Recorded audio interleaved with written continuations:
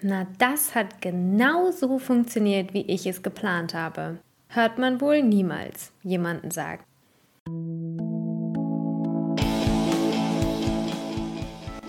Ich fühle mich furchtbar. Leadership Chronik. Ein Mikropodcast von dem Leadership Coach Katharina Schneegers. Chronik 91. Noch 5 Minuten.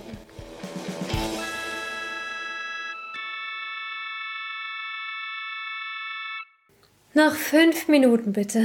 So habe ich mich heute Morgen gefühlt, als ich mich im Dunkeln aus dem Bett geschält habe. Ja, der Herbst ist da.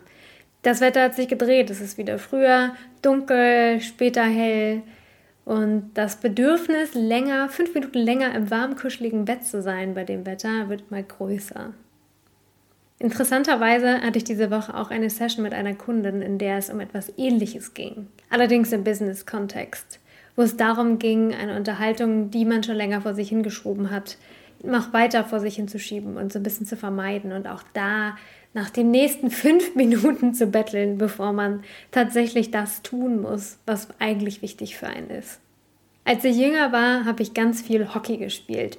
Es war Teil meiner Schule, aber auch einfach ein großer Teil meiner Freizeit. Und ich erinnere mich noch an wie vielen Trainingseinheiten ich kurz vorher gedacht habe, wie viel lieber ich jetzt gerade irgendwas anderes tun würde.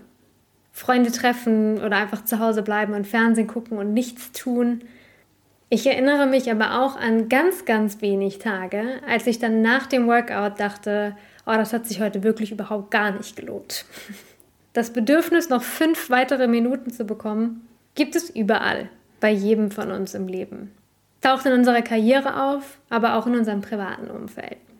Diese unbequeme Unterhaltung, die wir schon länger vor uns herschieben, weil wir Angst haben vor einem Konflikt, der darin entstehen könnte. Oder das Workout, was wir vor uns herschieben. Im Endeffekt ist das nicht das, was wir eigentlich wollen. Denn wir haben diese Strukturen, wie zum Beispiel Sport oder gesunde Ernährung, für uns implementiert, weil wir wissen, dass es uns eigentlich gut tut. Du willst etwas daran ändern? Hier kommt der Call to Action. Erstens, was sind deine noch 5 Minuten Themen, die du momentan in deinem Leben hast, sowohl im privaten als auch im Jobkontext?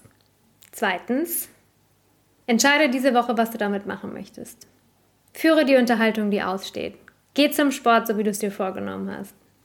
Und drittens, genieße es. Genieß den Moment, wenn du nach Hause kommst, frisch geduscht bist und mit einem guten Gefühl den Feierabend einleiten kannst.